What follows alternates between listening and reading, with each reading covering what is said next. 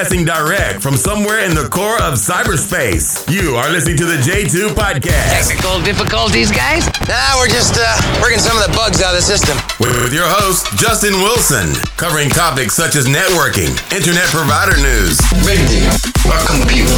Every 12-year-old kid in Miami has one. and everything in between. All systems ready.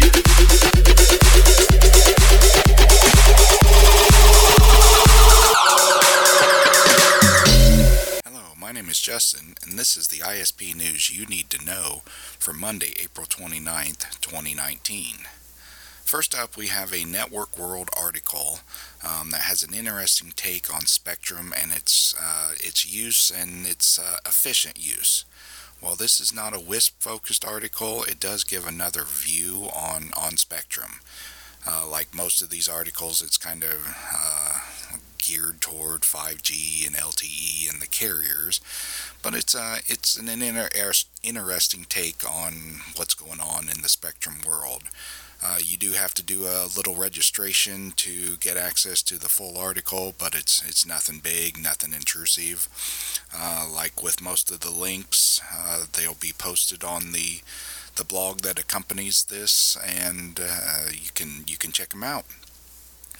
How many of you are focusing on Internet of Everything? I'm kind of taking a poll out there of who's focusing on IoT stuff. I've posted a couple links to some healthcare articles on how hospitals and healthcare are using IoT. And as a service provider, you should be coming up with your own IoT strategy. Your networks are in a great position to pick up IoT traffic from all kinds of different places and entities. So make sure and check out those links. We're going to be doing some more blogs on IoT and small cells and that sort of thing, so look for that coming up. On to some security news. I've recently written about WPA and WPA 3 and Wi-Fi 6, and I just came across an article where researchers have found several ways to allow attackers to compromise WPA 3. We kind of expected this a little since WPA is such a new standard, but it's a standard that has been designed to be security focused. So seeing this already is kind of disconcerting for the protocol in general. I've also written about IPv6 a lot lately, and Microsoft has published a post where they are moving their internal network to an IPv6 only network. Some of you have heard the term dual stacked between IPv6 and IPv4. Well, Microsoft is moving to a single stack of being IPv6 only on their internal network. So I just published an article today on IPv6 and the ISP, and it's pretty interesting that Microsoft kind of echoes what I've been talking about, where it all starts with a plan. You need to know what you're deploying to your sites, your customers, that sort of thing. And so, check out both those articles.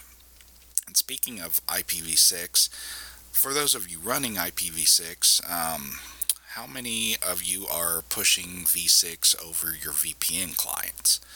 Are your VPN clients v6 aware, or is it just one of those things that you've kind of left to do later? And kudos to Aaron for being at CanWisp 2019. Aaron's came to some of the WISP and WISPA shows, so it's nice to see Aaron getting out there and focusing on the WISPs and helping them get v4 space where they can, but helping them in the transition to v6.